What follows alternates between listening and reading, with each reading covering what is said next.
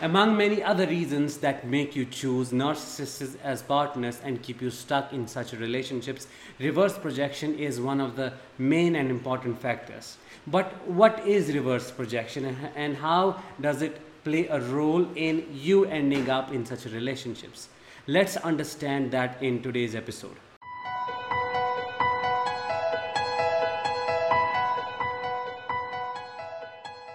Make sure that you subscribe to the channel by pressing that subscribe button and push that bell icon to stay updated with every latest episode. Hi, I am Danish, a narcissistic abuse recovery professional, and in this episode I'll be talking about what is reverse projection, how do you unintentionally or unconsciously do it, and how it plays a role in you choosing wrong partners and how it keeps you stuck in such toxic relationships.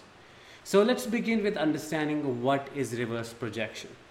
And for us to understand what reverse projection is, we need to understand what projection is.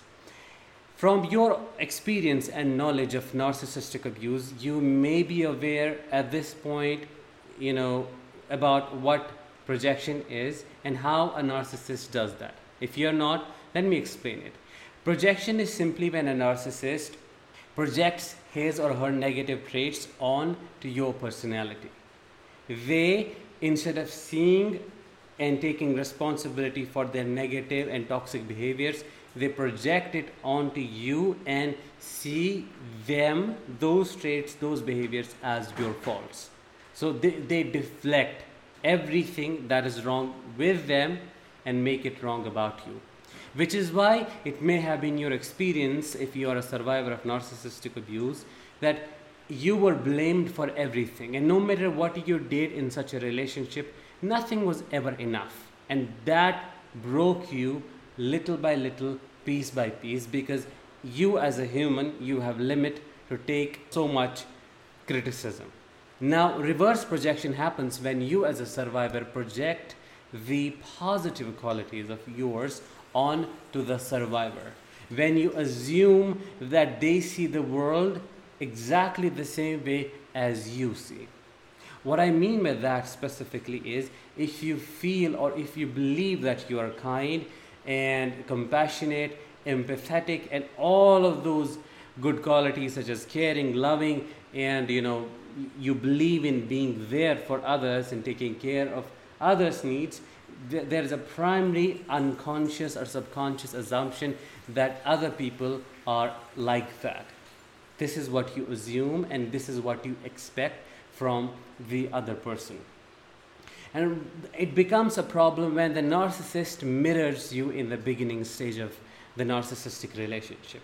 Because love bombing is all about first grabbing your attention, holding it, and then inducing a deep attachment between you and the narcissist. And one of the ways they do it is by mirroring your emotions, doing exactly what you are doing for them and creating that likelihood. You feel that they are you, they are your image. You feel like you're falling in love with yourself. And all of it is done with the intention of creating familiarity and making you feel that you can trust me or the narcissist. But when that ends, that love bombing stage ends, the devaluation begins, and you know what happens.